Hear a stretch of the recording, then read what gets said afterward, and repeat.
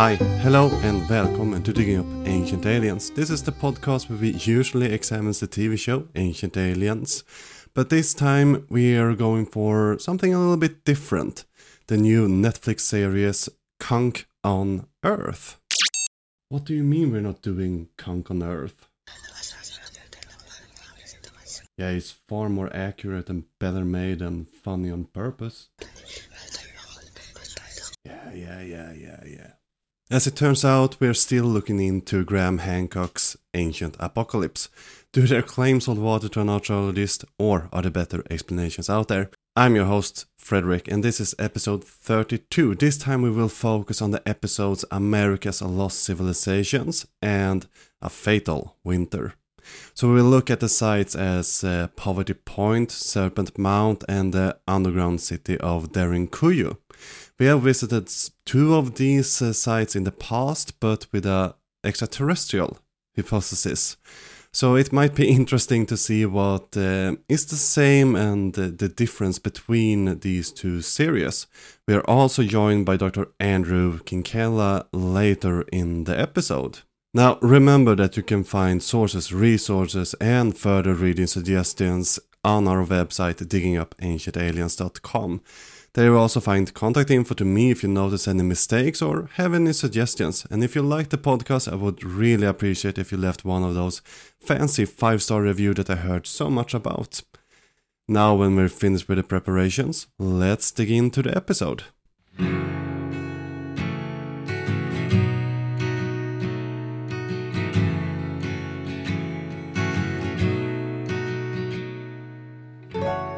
Let's start our expedition to the Americas. Graham Hancock gives us a whole episode centered on North America based on his book America Before.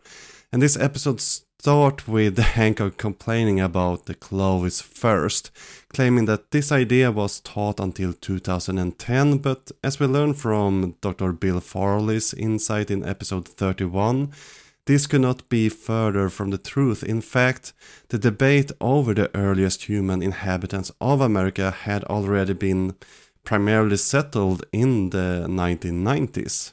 But after finishing lamenting about Clovis, we're taken to a site called Poverty Point. The site that unfolds before us is truly awe-inspiring. 6 prominent ridges arranged in a manner that almost resemble a Greek amphitheater dominate the landscape. Along with this striking formation, we can see 5 original mounds and a vast plaza with several post circles. And these impressive structures built between 1700 to 1100 BCE bear witness to the sophistication and skill of the people inhabiting this land. The ridges, which boast a diameter of approximately 700 meters, or 2,100 feet, measures 10 kilometers, 6 miles. Among these remarkable structures we found Mound A, which, despite its maybe lackluster name, stands tall behind the central square of the earthworks. And these mounds rise to an incredible 22 meters, affording us an unparalleled view in the area over the main plaza. Though the precise function of this impressive structure remains shrouded in mystery, it's clear that it played a vital role within the complex and the community that once called this place home. Although the people who constructed Poverty Point had already domesticated crops like squash and sunflower, the way of life remained predominantly that of hunter-fisher-gatherers. The archaeological record provides ample evidence, including the discovery of stone artifacts like weights for fishing nets and atlatas, a type of spear thrower. And these findings suggest that the builders of Poverty Point were not yet reliant on farming. And the concept that a non-agrarian society could construct such a large and complex monuments was once considered a far-fetched idea by many archaeologists. However, as more sites with reliable dating has been uncovered, this notion has been more widely accepted. It is believed that more complex political structures capable of organizing and executing such impressive feats have existed without relying on agriculture. But it's worth noting, however, while Poverty Point have evidence of some sort of political system, there is no real evidence of a social stratification within the society that built it. But note that an outside force isn't necessary really to explain these monuments. Now there's a few things that we can rule out about Poverty Point. No burial has been found on the site, not even in the mounds. There are also no signs of permanent settlement at the site, which suggests that people who came to Poverty Point, if not were entirely nomadic, likely had their settlements elsewhere. While there is evidence of extensive long-distance trade at the site, it's unlikely that trade was the primary function of Poverty Point, as there is no evidence of exchange of non-durable items. If we go and listen to Graham Hancock, he believes the site to have some sort of astronomical function. In contradiction to Hancock's idea that he alone would think this, there's actually some archaeologists that would agree with him. While Kidder and other archaeologists argue that it's unlikely that migratory hunter-gatherers would require a stationary solicital observatory, other researchers have taken a more moderate stance, acknowledging that, well, it's possible that the mounds have an astronomical alignment, but that our current understanding is not sufficient enough to confirm this. See, Graham, if you get down from that high horse and approach the material more honestly, we could actually have a meaningful conversation. Now, the issue with celestial alignments is that they are rather subjective and depending on the site. They can line up with several different things. At Poverty Points, we don't have any clear markers really. In these cases, we would look for important stars or planet within the mythology. Unfortunately, there are no surviving mythical accounts from the Archaic period when most of the site was built. We also know that the site was reused in later period. Mound D was created by a later culture around 700 CE. And you could ask if the site has been changed to maybe fit their religion and important alignments compared to the original creators. But there are other things that the site could align to or represent other than astronomical. Some suggest it has a connection to the landscape, and a good case could be made that the ridges between Mount C and D reference the river nearby. Hancock is also leaving out potential acoustic enhancement that could have been part of the reason for the site's construction. And to have a chance to figure things out, we need to do a more objective research and excavation.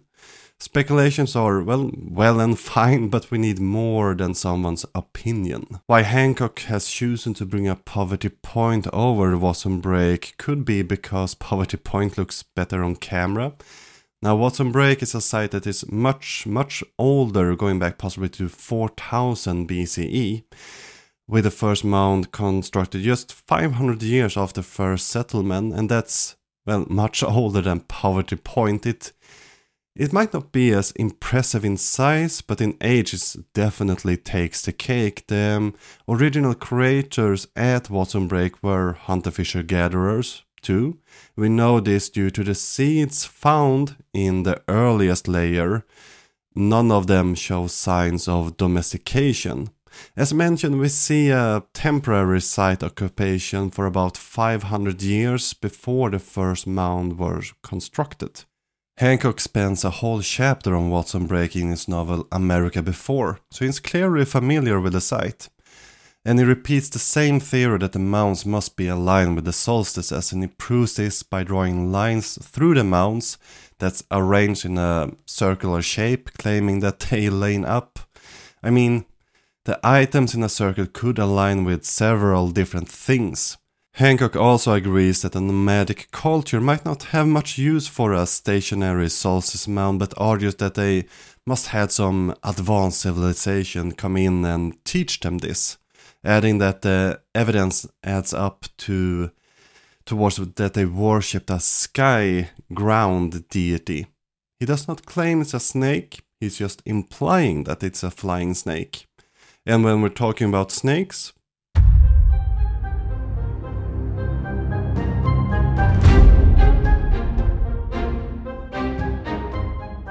we're no strangers to Serpent Mound on the show. If you recall, in episode 21, Aliens in the Old West, we delved into the ancient alien proponents' theories surrounding the site. However, it appears that Hancock has a personal stake in the matter surrounding Serpent Mound, as he claims to have been banned from setting a single foot on the site.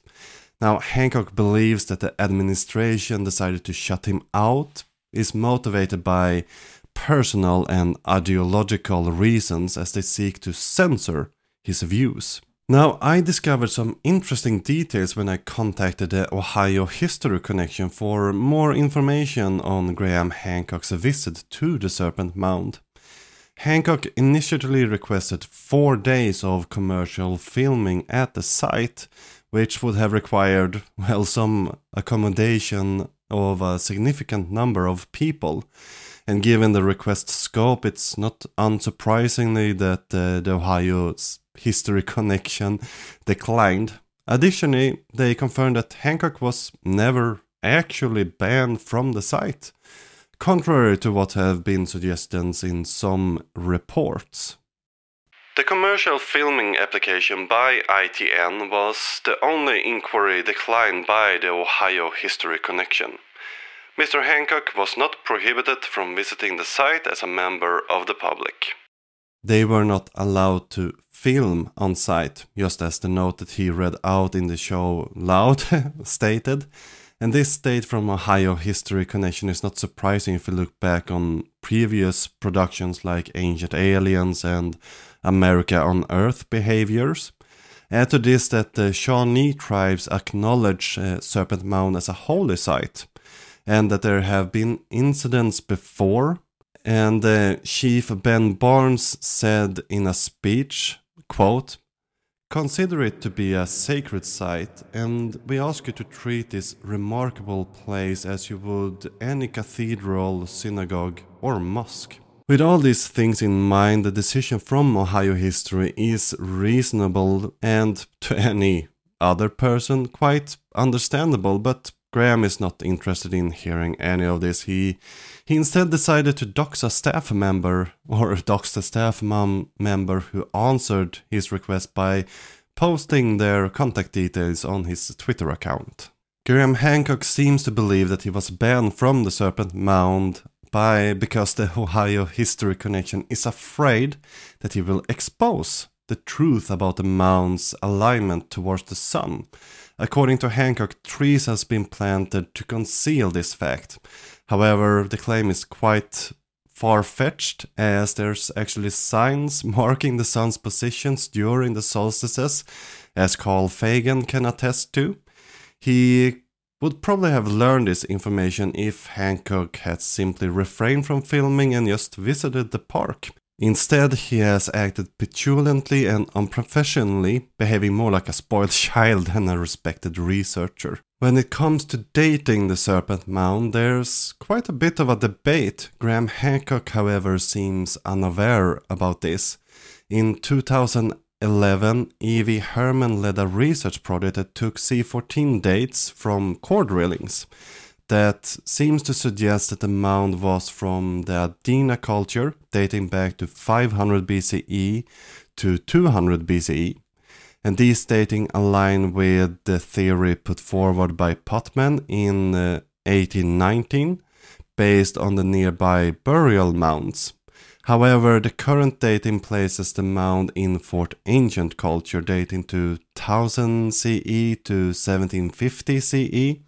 And that's based on in situ C14 dating by Fletcher and others back in 1996. We could also add iconography to the evidence for a later date. While we know that the Adena culture did build mounds. We don't see any serpents represented in the art. The exception would be the Adena effigy pipe maybe, but it's quite a leap from no snake to build a sizable snake-based monument.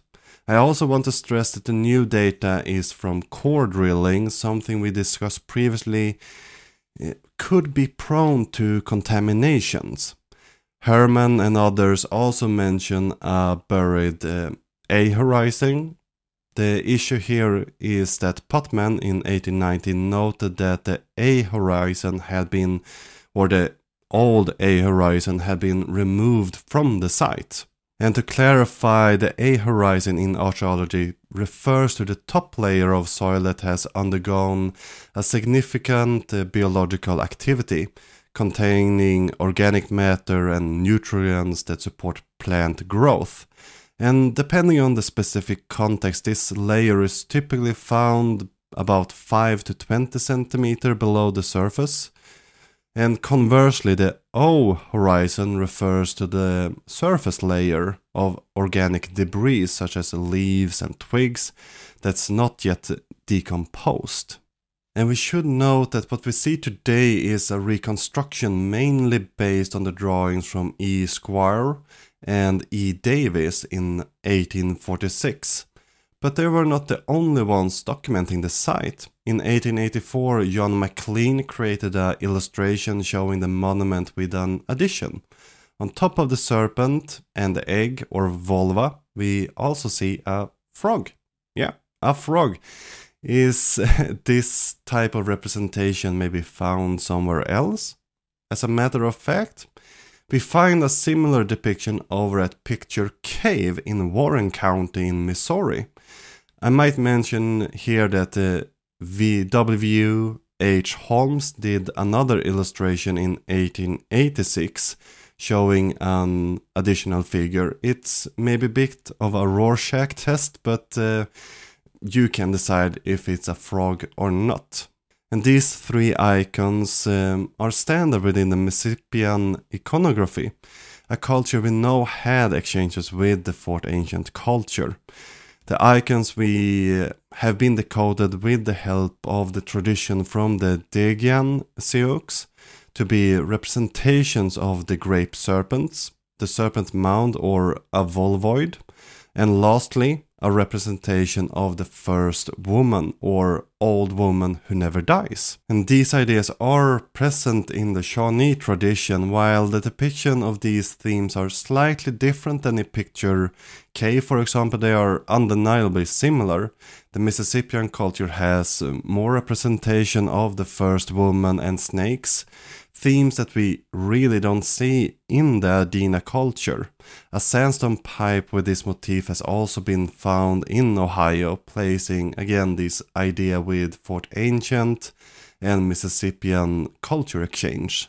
The question regarding Serpent Mound is far from settled, while Lepper and others present a strong case for the Fort Ancient days. Romain and Herman have some compelling arguments for their side. And as all of these authors note in the public discussion, they agree that while ideas have exchanged that improve the hypothesis, we need more study of the site. Our current understanding is insufficient, and this is quite an excellent example on how science works. We need this discussion in journals to test ideas and get new knowledge, and Hancock could actually learn something from this. And on that bombshell, we will leave the Americas for now and head east and underground.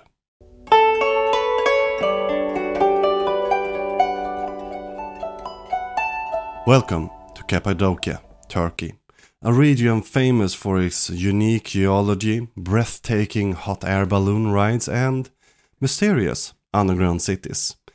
These cities, with their elaborate tunnel system carved deep into the ground and mountainsides, have captured the attention of archaeologists and tourists alike. With more than 200 underground cities identified, Their origin and purpose have been subject to much speculation. In episode 12 we discussed the ancient alien theories about the region with Bill Farley, who suggested that these sites were created as massive bunkers to save humans from an alien war. On the other hand, Hancock replaced aliens with natural disaster to explain the underground cities. Dating these sites is not uncomplicated or impossible, but harder, mainly due to the lack of organic material to date. Hancock's statement that we can't date stone is both right and wrong. Dating stone itself would be pointless since it's, would be millions of years old. Now, we could try to date the quartz within the sediment with optically stimulated luminescence testing, for example. But that would only work if it had been in sunlight and then buried. So in these cases, we would look at non-organic artifacts, similar sites, and ancient sources. Let's take a moment to explore the date associated with Derinkuyu, one of many underground cities in Cappadocia. The earliest date we can find related to Derinkuyu might be a Hittite tool, and authors speculate that the site could have started during the Hittite era. It could be argued that dates have been moved or maybe arrived later since it's a single find, but the earliest possible date for Derinkuyu might be between 1600 BCE and 1100 BCE. The theory is not improbable. The site of Göksetoprak has a possible Hittite temple carved into the rock. Unfortunately, we don't find any Hittite glyph or typical architecture that could help support the idea even more. While the Hittite date is plausible, archaeologists need more evidence to obtain a more precise date. As we delve deeper into the history of Cappadocia's underground cities, we discover the account from ancient writers that provide us a bit of further insight to their use. Xenophon, a Greek historian and general, was in the region in 401 BCE, leading the mercenary army called the 10,000. And they were hired to help Cyrus the Younger to take the Persian throne from Cyrus' brother. Now, Xenophon wrote about the underground houses that had a mouth like a well. This indicates the practice of constructing underground cities was already in use then, at least. We also have Vitruvius, a Roman architect who wrote about the Phrygians who succeeded the Hittites. And according to Vitruvius, they dug shelters due to a lack of wood. So we have evidence that places the construction of some of these underground sites in the BCE era. However, most of these cities that we see today were constructed between 600 CE and 1100 CE. Many that was already existing was also expanded during this later era. Now, these cities, as you understand, was not built once and then used once. They were reused throughout the centuries to escape different enemies, and they were not actually abandoned until quite recently. We are sure that these were known and used at least in 1909, during the beginning of the Armenian genocide in Turkey. Derinkuyu and other locales were probably not entirely abandoned until 1926, and it was not until that point most of them become forgotten by the people who were left behind. So we know a great deal about the age and use of these sites, but how Hancock could get the 10,000 BCE is quite beyond me. He offers no evidence supporting the earlier data except for stone axes that was created around 10,000 BCE was found within the vicinity. Cappadocia has a lot of tuff, a kind of volcanic rock formed from the ashes after an eruption. It's usually quite soft and easy to work with. While it's possible to shape this rock with stone tools, we don't see any sign signs tying these cities to an earlier era. There's no population really large enough to do this type of excavation with stone tools in the regions. Surely not to create the numbers of city that at least Hancock described was created 10,000 BCE. Now Graham Hancock also agrees with ancient aliens that the site is unusable for defense. The explanation Hancock presents is if the enemies were to find the entrance, they could just smash the soft, tough door. Now, tough is not so brittle that it could be done within a few minutes. That's probably why they also had a couple of these round doors after each other. If the enemy breached the gate, the population would still have a better chance of defense in the narrow tunnels and, up in the surface. And we could apply the same kind of idea to a walled city. The walls can be climbed, the gates can be broken. Does that mean that the city wall must have a different purpose? Probably not, while they do have in some cases, but if you listen to Hancock, Derinkuyu was built for protection not from people or enemies, but from nature.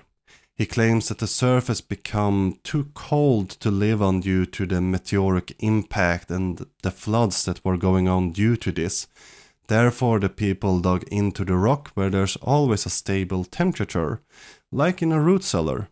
Now, I rented a place in Spain that was dug out in the mountainside, and it really did have a pleasant indoor climate, even if it was scorching outside.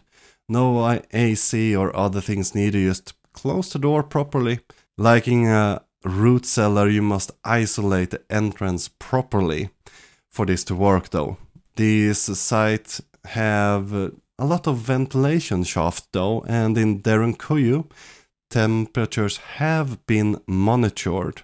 The 7th floor within the complex may reach to minus 11 Celsius and usually stay between 3 to 15 degrees cooler than the ground floor.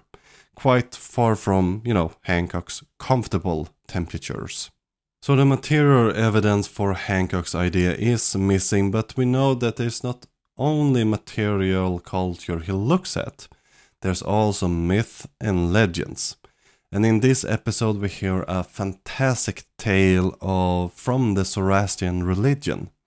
Graham tells about the ancient king Jima, who is instructed to build an underground shelter before a long-lasting winter, that a snake in the sky will tell when the time is near. As you might expect, this is not the story written down in the Zoroastrian text. The story is only possible if you mix and match from Zoroastrian texts such as Avesta and then Pavli. The god Ahura Mazda indeed tell Jima that the winter is coming and that he needs to build a shelter. The word he used is vara, which is translated chiefly to a type of enclosure of stone or a barn. Jima later asked how to build this vara, and Ahura Mazda answered as follow. O fair Jima, son of Vivangat, crush the earth with a stamp of thy heel, and then knead it with thy hands as the potter does when kneading the potter's clay.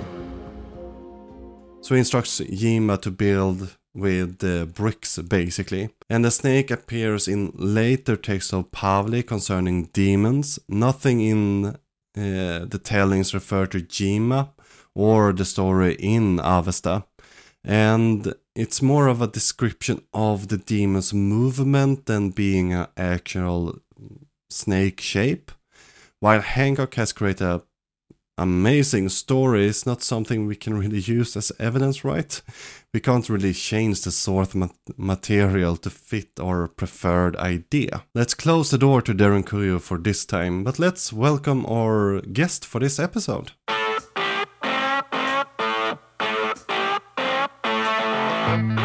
So I want to welcome our next guest to the show, Dr. Andrew Kinkella, who is the professor at Moore University, and you're the host of the Pseudo Archaeology podcast.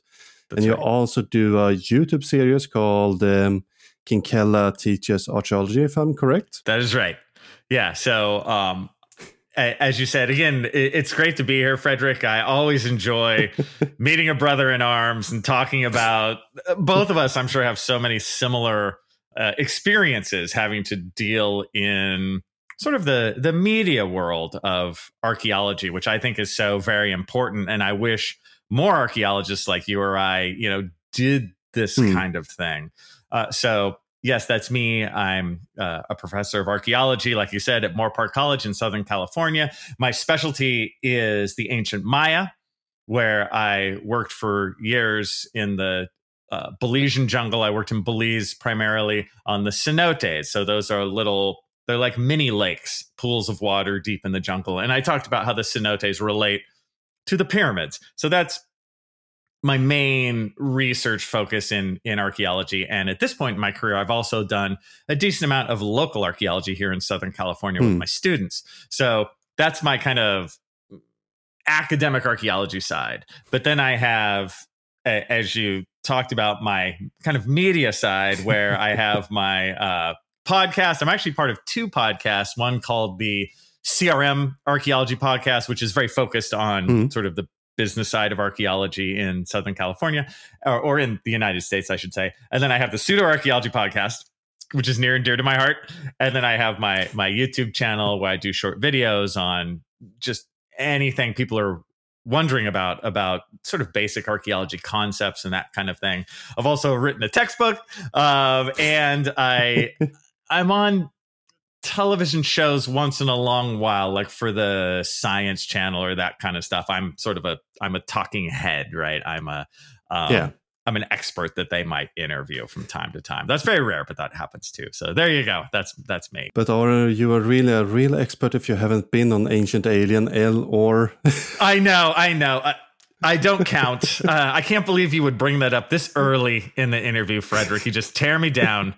I have not been on Ancient Aliens. But, funny enough, and I'm sure we'll get into this, if they reached out, I wouldn't necessarily say no, because I wouldn't mind being the academic nerd that they say is wrong. I would never say something like there's an Atlantis or anything like that. But it's an odd rope that we walk in archaeology in terms of how do we get our voice out? Like if we're never a part of any of this kind of stuff, then nobody hears us. So maybe it's worth it sometimes to go into the lion's den and be interviewed by somebody like Ancient Aliens. It's just as long as you don't say anything foolish or unscientific. I don't know. It's a tough call. But you think there's a line to walk there, because editing skills among this show can be quite severe. We had this example from the Maltese archaeologist they bring up in the show, who later came out and talked about how she was quote mined or edited out of context to fit Hancock's narrative. Yeah. You don't see a danger in that? There is.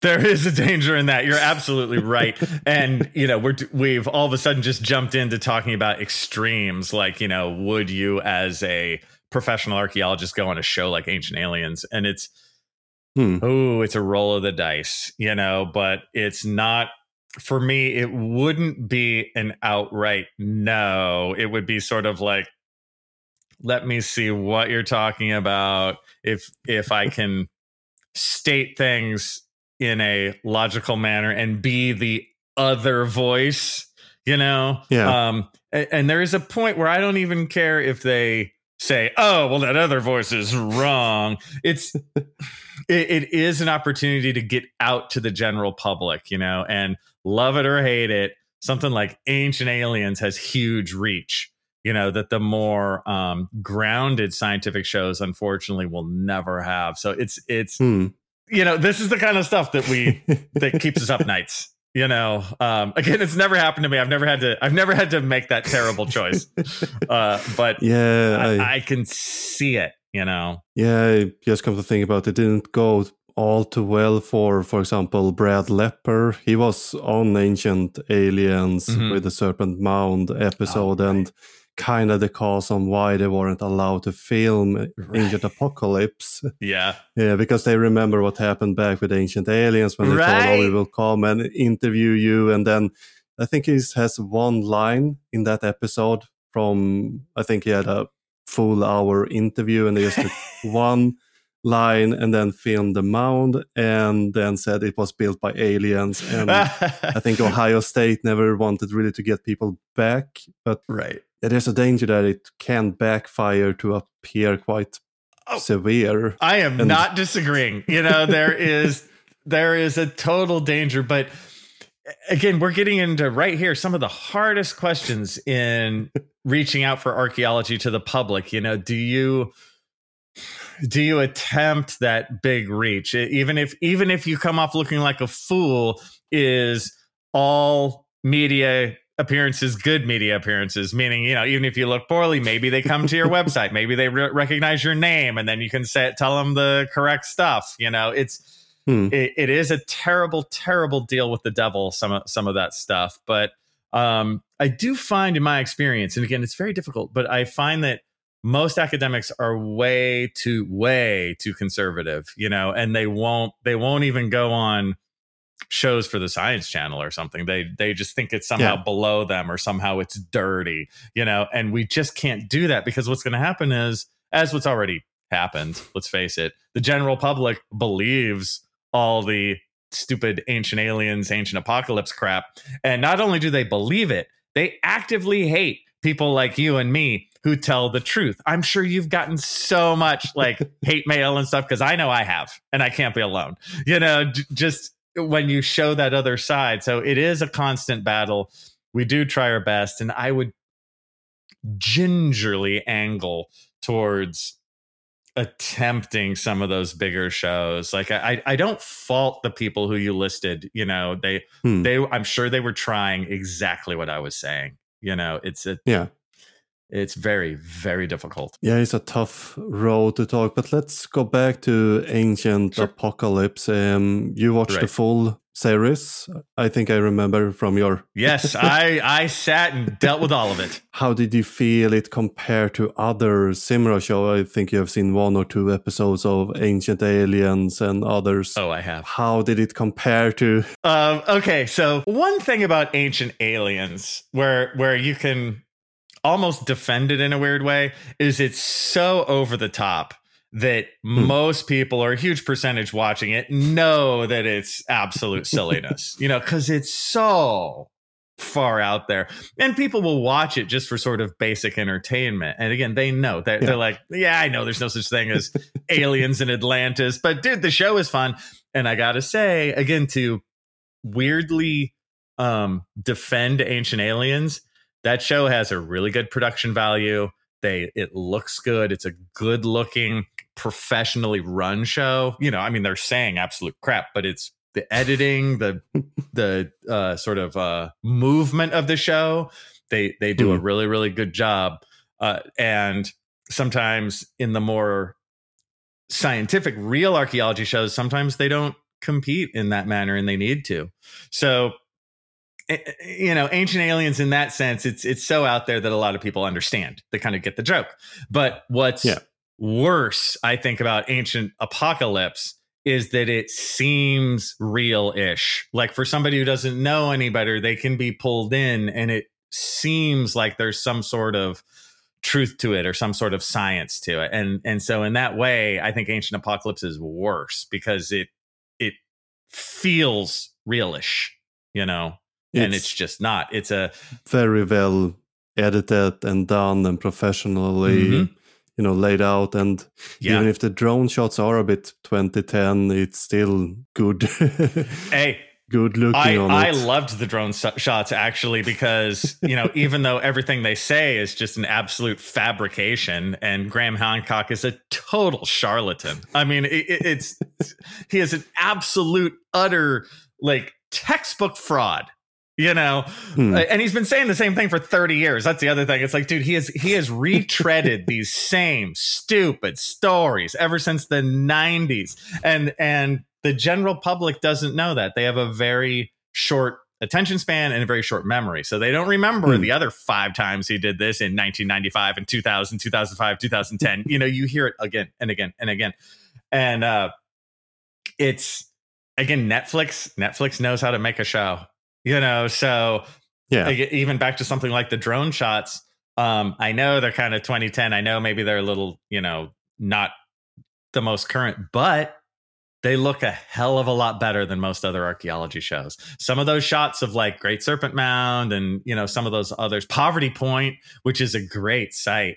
The look from that show is great. Unfortunately, it's just full of just absolute false magical thinking, made up narrative. But if we continue on the made up narrative, what did you have the most issue with in the show?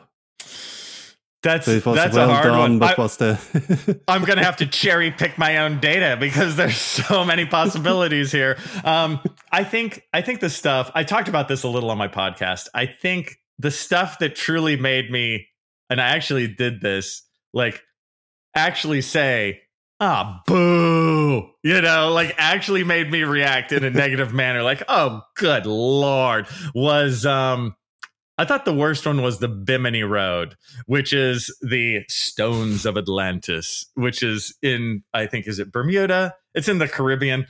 And It's these stones that are very shallow, but they're underwater. Like, what are they, 25 feet deep or something?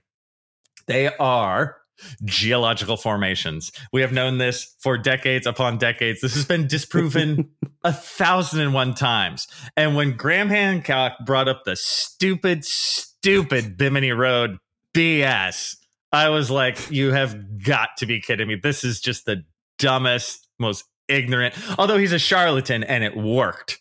So whatever. But in terms of any kind of science, there is no other side to that. It has nothing to do with humans. And that one is something I've got pushback a ton on my YouTube channel, because actually I did a little like 5-minute YouTube video where I make fun of them. And I got so much hate, but it was so fun. But that was one of the things. Oh, you deny then you explain the Bimini Road stones. I'm like, geological. They're geological. But those people, it's like a religious movement. You can't reason them out of it. And that's one of the true sadnesses. You can't just show them the overwhelming data. They believe whatever Graham Hancock says. And unfortunately, Graham Hancock controls the narrative on this because he set it up. That's what a good charlatan does. That's why the first 5 minutes of Ancient Apocalypse is all about how Graham Hancock has been treated so poorly. Because that's the setup. He has to be the victim. He has to have the victim narrative. And so he has that from the beginning. First 5 minutes of the show, that's what it's about. It's not about archaeology. It's about victimization of Graham Hancock. And then he controls that narrative. So whenever you or I say anything against him, we're just victimizing him. We're not telling the truth. We're not using facts. We're bullies who are victimizing him. And we have closed minds. Frederick, you and I are so close-minded. We don't see that we are. The Bimini Road. We don't see that was actually made by people. And they walked around in Bermuda. Whatever. Like, it's so stupid. But that's the deal. Yeah, something that's fun to do, especially with the Bimini Road, because I find it so boring, is to flip it. So the origin, or one of the origins for the idea, is from Edgar Casey, the sleeping prophet. He spoke about Bimini Road and how it was part of Atlantis. Part of his 700 lifetime and all of that, all weird stuff. And he also went there to treasure hunt. That was his big claim, that he would find treasure in Bimini Road. And when he got there, he made, the Joseph Smith, you should dig there to find gold type of things, but you can't find it if you want to find it. If you're doing it for greed, you won't find my gold. I mean, you tell that to these Bimini Road believers, they just shuts up and walk away and then call you close-minded because this part of the story isn't really presented by Hancock, the esoteric sleeping prophet side of the... If I have a stroke during this interview, it's your fault, Frederick, okay? This stupid, ignorant crap. It's like, you're like, come on, guys. Can we let's all just kind of take a breath, but again, like I said, there's a religious movement vibe to it, like where it has nothing to do with data or good sense or common sense, or, none of that. Again, it's funny to experience that. Like just the amount of attacks I've gotten. Again, I can laugh it off, and for the most part, it's funny. But I wonder if you experience this too. Like when you get the sheer volume of attacks, it does kind of weigh on you a tiny bit. You know, like if you have like 1,000 people who hate you, you're like, man, you know, and I noticed they try and make it political too. They try and put me in like a political, like a certain folder politically. And I'm like, this has nothing to do with politics, you know, but they do. And I don't know. It's just, it's an odd life we lead doing this. Yeah, luckily I haven't gotten too much. I get the occasional all caps letter, but so far I might be a bit spared. But then I, openly live in this social hellscape called Sweden, where we have healthcare and stuff like that. So, yeah, it's I'm tired of your communist attitudes. Okay, I know it's so silly, but since you're doing stuff on Ancient Apocalypse, I never got the level of hate I got until I did the Ancient Apocalypse thing. So hey, you might be joining me soon, my friend. We'll see. The first videos are up on YouTube now with Jeb Card and Brian Dunning. So we'll see how it beware pans out. But when it comes to dealing with these fringe theories, you describe it as a cult. Do you think we have to approach them in a bit different way than just present the facts and hope that they will buy it? Or do you feel that we have to kind of convert them in a sense? No, I think there's no converting. Again, it's a religious movement, so it doesn't. What I found a bunch of stuff. Like there's a bunch of stuff I can talk about here. First, I always like to act in good faith. So even if somebody comes to me and says some really like wild stuff, I will explain it in a data-centric approach one time. And I'll be really kind and really open. I'll be like, hey, look, actually, modern archaeology says this, this, and this. There you go. Yeah. But 95% of the time, they come back with like, you're a fraud. Like I had one today. That's what they were saying, and I've gotten it so many times so I will act in good faith one time. But it's the old, fool me once, shame on you, fool me twice, shame on me kind of thing, where I'm not going to go down the rabbit hole and argue them back and forth. I might make fun of you if you call me a fraud or something, because that's cruel. You don't get to just call me a fraud. If you call me a fraud, then it's open season on you. And I won't be cruel, but I'm going to make fun of you, because that's, sorry, man, you don't get to be ignorant and just vomit your ignorance on the world. That's what you're going to get. So there's that. I find the one honest approach time, because I'm not here to make people feel bad. I'm here to make people want to like archaeology. I'm here to be honest. I'm here to be open. I'm here to reach out to the public and be like, hey, there's this fascinating story. That's why I'm always torn about like when we started talking about actually being on Ancient Aliens or something like that. I'm like, oof, that's a tough one. But in terms of other ways of dealing with this, the whole debate thing has come up a lot. Should you debate? Should you debate Graham Hancock? And I would say that the short answer is no. But the longer answer is more varied. Like I would never, or I don't think professional archaeologists in general should ever debate him in a debate style manner. Meaning where there's podiums and you have like a point counterpoint, because as soon as you do that, you've lost, because you've made it seem like it's 50-50. It's not. It's 100% zero. We're right. They're wrong. There's no 10%. There's no 8%. It's 100-0. Right. So if you come in again with the podiums, with the Nixon versus Kennedy debate of 1960, you can't do that. And also, Graham Hancock does all these like group shows. It's a cash grab for him. So all you're doing is enabling him to sell his show that much more. Again, he's a total charlatan and fraud. So I would also say, if for some reason that came up, I'd be like, okay, I get whatever he's getting, because there's a money approach too. Okay, if you're dumping $30K on his head, you dump $30K on my head. I don't do this for $600 in a free hotel room. Like let's be even then. I'm not here to make Graham Hancock money, But with that said, I'm against that kind of format.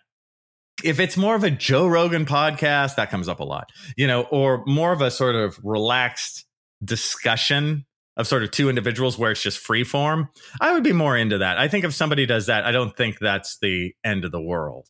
But and this is where academics can do poorly. They need to know how they cast.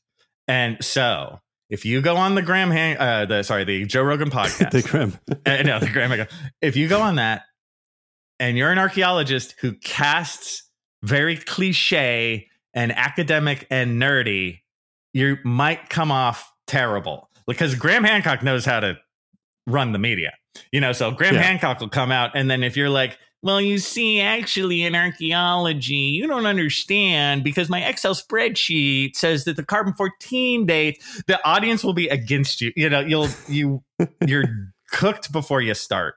So you need to be somebody who's a dynamic public speaker, somebody who can talk off the top of their head, somebody who can kind of stick to the narrative, somebody who doesn't get flustered, right? It has to be an archaeology type person who can deal in a media environment. That's all I would say on that. So if it's somebody like that and they're chilling out on, sort of a one-on-one just discussion, I think that is probably worthwhile. But it's a tough call. Do you have any names that you would like to see in that case? Not to throw anybody under the bus, but besides the great Dr. Andrew Kinkella, no. I what's funny is I can't. No singular names come to mind like this guy. This person. Oh, call her. She kicks ass. It just sort of depends. It's funny. I think quite a few of us and not very few of us could do it at the same time. I don't know. Tough call. What about yourself? What would you think? I'm a bit torn. As you're saying, go up against Graham Hancock on Joe Rogan is to set you up to look bad, because Rogan and his buddy, they know each other, they hang out, good time, and Hancock is, as you have made a point of in the past, he doesn't need truth to speak. If he feels threatened, he will just move into an area where an archaeologist might not do so well. He will move to esotericism and look through the myths from a theosophy kind of way, or move to geology that he's an expert on, as with everything else. Yeah, I know. It would have to be just him. None of his other cronies, none of the other, what's his name, Randall Carlson or whatever. He doesn't get to have three people and then you're just by yourself there. That's not fair. No. One-on-one, and just a chill, just sort of talk. I don't find anything necessarily wrong with that, but it's again, it's a tough call, because Graham Hancock can basically, in some ways, Graham Hancock can only win and the archaeologist can only lose. So, but see, on the flip side, you also need public outreach, and it's a great way for real archaeologists to get public outreach. Again, is any public outreach good public outreach? Maybe it is. It's it's a tough call. And the academic field has got to be cool with whoever goes up. They can't disown them in 2 seconds. Oh my God, did you hear Kinkella went up there? He didn't say the right thing, so we disown him. Academics have a terrible penchant for eating their own. So they would have to just stand tall and be like, no, he went out there, he tried his best. We didn't do it, he did, so that's cool. I don't know. Yeah, could open a way up for more archaeology in broadcasting, in a sense. Hopefully something positive comes out for it. Yeah, something like that would be excellent. It's that road, as I'm sure is a very tough road, getting out there to really touch the public as an archaeologist. Not say you do, not just rewrite your dissertation again and be like, oh, that's public outreach. No, it's not. You got to go, YouTube, podcast, television appearances, whatever, and have where a the fun people with it. are, basically, and especially adapt to the new content. We can't just long form podcasts are fun to do, as I tend to do, but we can't forget the TikTok and all the new media that's getting out there in a shorter attention span. There's a few that do what good a great content, point. but we're far in between on that side. I'm also starting to come up in the age where I realize I don't understand TikTok. I can't really get through on it. But oh yeah, I know. Yeah. And we can't do everything. Like I think about that for myself. It's like I have a YouTube channel, and I enjoy doing it. But would I want to do TikTok? Oh God, you sort of have to choose one or two or three, and you can't do 10 different social media outlets all the time. It takes a little effort there. So yeah, it's a difficult position, with that we find ourselves in, with kind of a push-pull on both sides. You have the crazy Graham Hancock world that you have to deal with, but then if you go deal with it, you worry that the academic side will be like, oh, he's not a real academic anymore. Let us shun him. Yeah, we need to be more open towards our own, and many of us do public outreach. For example, here in Sweden, many excavation have public days where the public come and visit the sites and talk. There's a lot of that going on. I'm not sure how you do it in America. Do you have this type of public archaeology where you can go and visit a site and get to talk with archaeologists in the field? Yeah, sometimes it depends. Sometimes that's a kind of, in the United States, sometimes that's a national parks thing where they have sort of an archaeology aspect. Sometimes in the United States, some of the archaeology sites have to be kept a bit secret because of looting and that kind of stuff. So it's a very tough balance. You have the indigenous communities in the United States, so you have to kind of keep in the loop, to make sure you're not doing anything untoward for those guys. So it's a again, you're walking the tightrope yet again, with this kind of thing. But you want to have public outreach, and we have things. There's local stuff like Archaeology Day. We had one of those a couple months ago, which I thought it went pretty well. But getting the word out for that kind of stuff needs to happen too. Sometimes we'll have like an Archaeology Day maybe at the university or at the local state park or whatever, which will be great. But maybe not enough people know it is happening. So yeah. So archaeologists need to step out a bit more in social media and promotion and all of that. Yeah.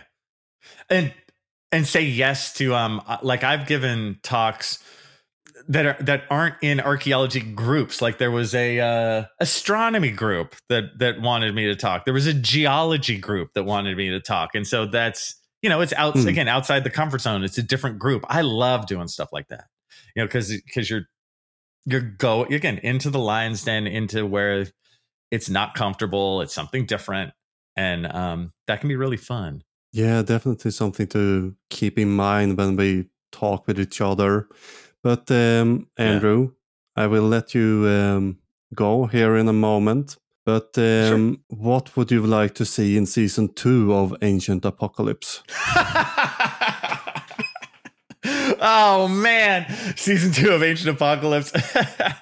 I know what I would. Here's what I want to see in season 2 of Ancient Apocalypse. All right, I want it to be like season 2, The Revenge, where all of the estates of the old pseudo-archaeologists from like 100 years ago, they all sue Graham Hancock for libel because he's stolen all their ideas, right? So that's what I want. I want season 2 of Ancient Apocalypse to be in the courtroom. That's what I want. There you go. That's my dream. That sounds amazing. Courtroom drama with Donnelly's and Blavatsky's Ignatius relatives. That's one of my faves, where the estate of Ignatius Donnelly sues Graham Hancock for plagiarism. Oh, I would watch that. Definitely, and Law and Order style, everything is a bit gray, and the same production value that they used on the Netflix show with the music, like boom, boom, boom. So, Mr. Hancock, that's it. Writes itself, man. Definitely do. I need to go and write a script for that and pitch to Netflix. Yeah. Okay, Andrew, thank you very much. And if people want to hear more of you and see more of you, where should they head out to? The top 2 places would be simply the Pseudo-Archaeology Podcast, which comes out once every 2 weeks. I believe it comes out on every other Wednesday. That's part of the APN, the Archaeology Podcast Network. And then I also have my YouTube channel, Kinkella Teaches Archaeology, where I upload videos once a week at most. Sometimes I get a little lazy and it's once every 3 weeks, depending, but it is current. And so those are the two great places. And you can always write in the comments in those worlds, and I can get back to you in that manner. Great. Thank you very much for your time, and have a great day. Hey, same to you, Frederick. It's been great. Thank you so much for asking me on. Thank you again, Dr. Kinkella.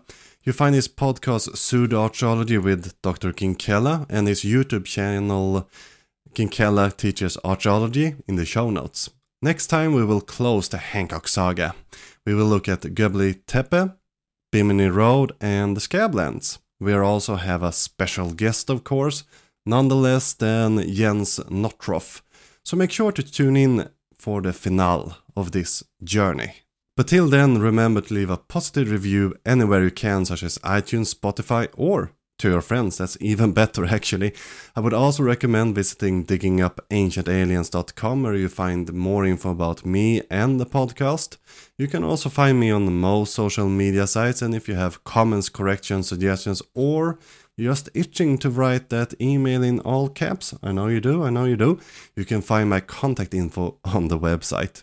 And you find all the sources and resources used to create this podcast on the same website.